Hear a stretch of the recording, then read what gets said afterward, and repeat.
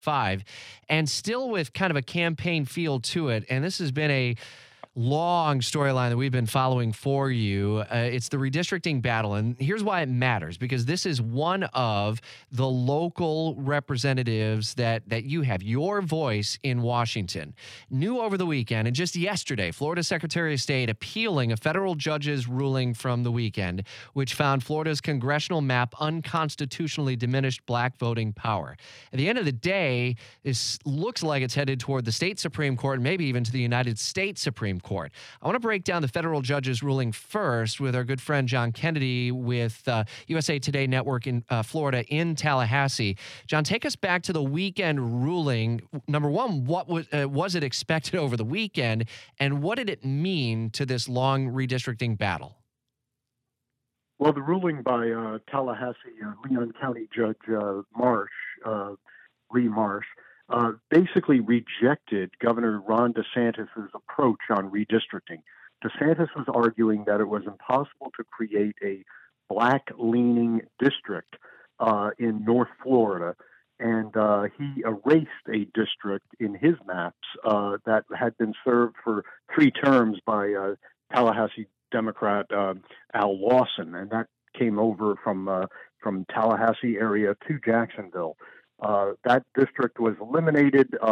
It was argued by the plaintiffs in this case, which included Black Voters Matter and the variety of organizations that were black voter groups mostly, were arguing that it violated the state's constitution, which has guidelines governing redistricting. And it says that you cannot diminish a minority group's ability to elect a candidate of their choice. The judge in this case basically agreed with that. And as a result of that, this map is rejected, and it's going to go back to probably on its way now to the Supreme Court, as you mentioned. And so as we look to the Supreme Court, and with the Secretary of State appealing it, the ruling, I understand, is automatically put on hold, but everyone involved seems to be in the same line of thinking that the Florida Supreme Court needs to give this a look. Is there an advantage given who is on the Supreme Court, who's been appointing justices to the state Supreme Court? Yes, Governor DeSantis has appointed a majority of the state Supreme Court.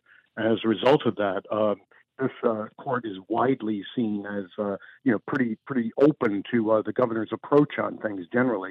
So it's a little bit of a wild card still whether the court will uphold this ruling by a Leon County judge, or whether they'll say no, the map is fine and should endure.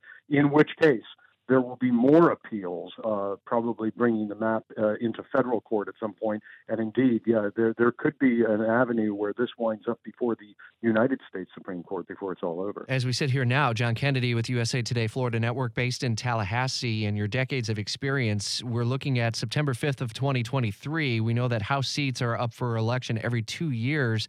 Aaron Bean now represents that district. Al Lawson wants back in. Ultimately, can this be decided before we reach a primary next summer?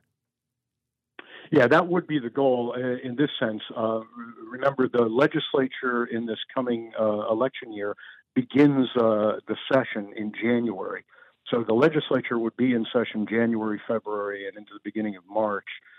It would be seen as, if indeed this map is considered unconstitutional, it would be up to the legislature to redraw it.